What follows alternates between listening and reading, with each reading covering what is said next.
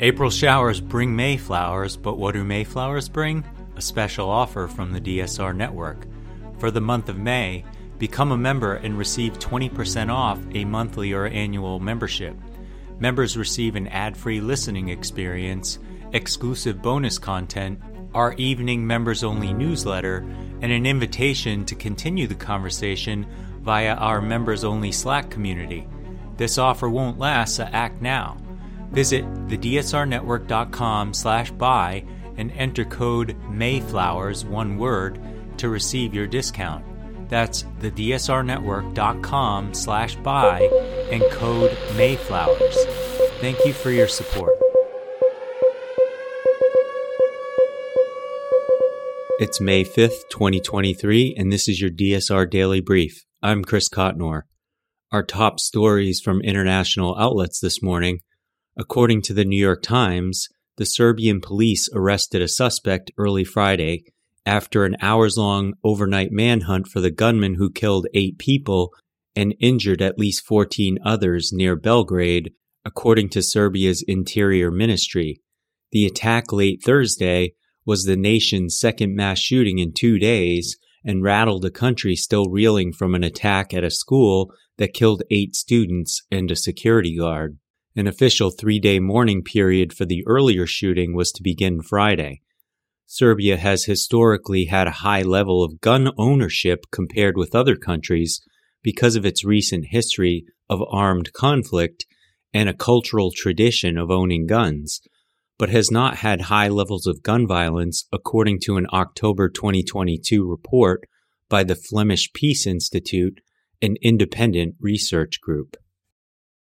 The Washington Post reports that conservative judicial activist Leonard Leo arranged for the wife of Supreme Court Justice Clarence Thomas to be paid tens of thousands of dollars for consulting work just over a decade ago, specifying that her name be left off billing paperwork, according to documents reviewed by the Washington Post.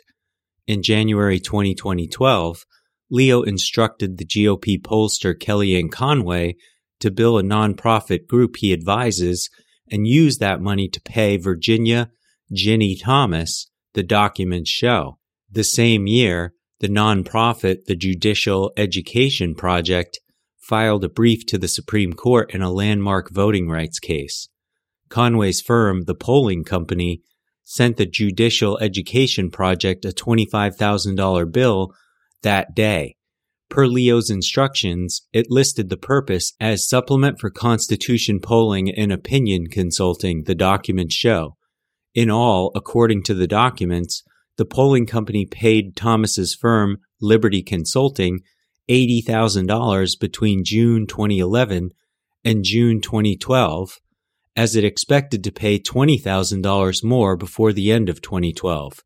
The documents reviewed by the Post do not indicate the precise nature of any work Thomas did for the Judicial Education Project or the polling company. According to the BBC, the leader of Russia's Wagner group has threatened to withdraw his troops from the Ukrainian city of Bakhmut by Wednesday in a dispute over ammunition. His statement came after he posted a gruesome video of him walking among dead fighters, asking defense officials for more supplies. Russia has been trying to capture the city for months, despite its questionable strategic value. Yevgeny Prigozhin pinned his decision squarely on the defense ministry. Prigozhin is a publicity seeker, and his influence has seemingly waned in recent months. He has previously made threats he has not followed through with, subsequently dismissing them as jokes and military humor. The battle for Bakhmut has dragged on for months and is thought to have claimed thousands of lives. Wagner troops and regular Russian forces have fought on the same side against the Ukrainian military.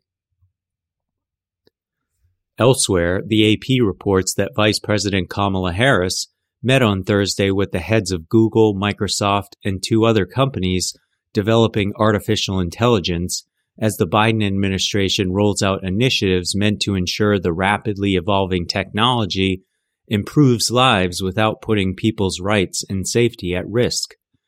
President Joe Biden briefly dropped by the meeting in the White House's Roosevelt Room, saying he hoped the group could educate us on what is most needed to protect and advance society.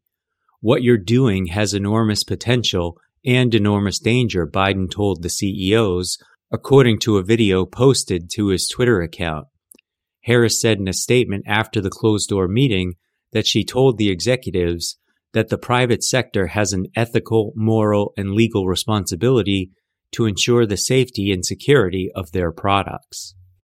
Politico Europe is reporting that the Conservative Party suffered a heavy night of losses in Rishi Sunak's first major electoral test since he became Prime Minister in October. Voters went to the polls on Thursday to elect local representatives in 230 councils across England. In results counted overnight, Labour gained control of some of its top target councils, including Plymouth and Stoke-on-Trent, and seized Medway Council from the Tories after 20 years. The Conservatives lost control of 10 councils and more than 200 council seats, leading to forecasts they are now on track to lose up to 1,000 seats, at the worst end of the independent expectations. The Liberal Democrats took control of Windsor and Maidenhead Council in former Prime Minister Theresa May's constituency for the first time in 16 years. Many seats are still to be counted through Friday, but the earliest results make for grim reading in Conservative headquarters.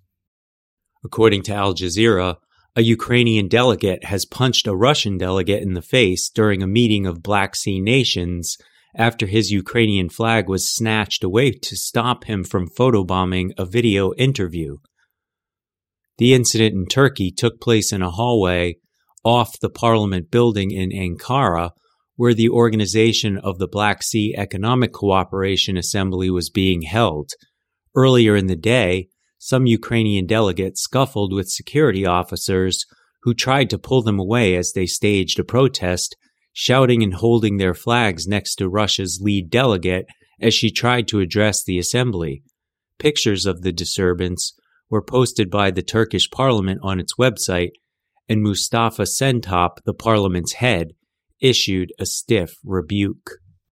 The AP reports that former Proud Boys leader Enrique Tarrio and 3 other members of the far-right extremist group were convicted Thursday of a plot to attack the U.S. Capitol in a desperate bid to keep Donald Trump in power after the Republican lost the 2020 presidential election. A jury in Washington, D.C. found Tarrio and 3 lieutenants guilty of seditious conspiracy after hearing from dozens of witnesses over more than 3 months in one of the most serious cases brought in the stunning attack that unfolded on January 6, 2021, as the world watched on live TV. Jurors cleared a 5th defendant, Dominic Pizzola, of the sedition charge, though he was convicted of other serious felonies. The judge excused the jury without delivering a verdict on some counts, including another conspiracy charge for Pizzola, after jurors failed to reach a unanimous decision. In lighter news from the New York Times, ever since she met thousands of her neighbors while running for local office a few years ago, Nina Jochnowitz said, she had been fielding complaints from fellow residents of Old Bridge, New Jersey, a suburban town about 30 miles northeast of Trenton. Typically, they call her hoping she can persuade the town to crack down on fireworks or ATVs, or pick up trash left on their curbs. But last week, a woman she had met during that unsuccessful campaign called her to report an entirely different problem. Miss Jochnowitz said, "There's a pile of pasta dumped on the side of the stream. The police department is investigating the matter." The department did not immediately respond to a phone call and an email on Thursday. Miss Jochnowitz said that she eventually learned who had dumped the pasta and that it was not a restaurant.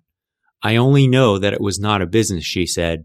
"It was a private residence, and I'm in conversation with the family via an individual who knows the family." Seems this mystery is on its way to being solved. Thanks to listener Michelle Miklos for sending us the story. If you have a strange but true story that you'd like to share, please email us at podcasts@thedsrnetwork.com. The story should come from a reputable news source and be verifiable. If we use the story, we'll include a shout out to the person who sent it. That's all the news I have for you this week. Be sure to rate, review, and subscribe so that more people can find the show. If you have a tip, topic, or correction you'd like to flag for us, please email us at podcasts@thedsrnetwork.com. Members of the DSR Network will receive an evening newsletter version of the DSR Daily Brief. If you'd like more in-depth analysis of these issues, be sure to follow the links in the show notes and tune in to our sister podcasts on the DSR Network. Stay safe and stay tuned to the DSR Daily Brief.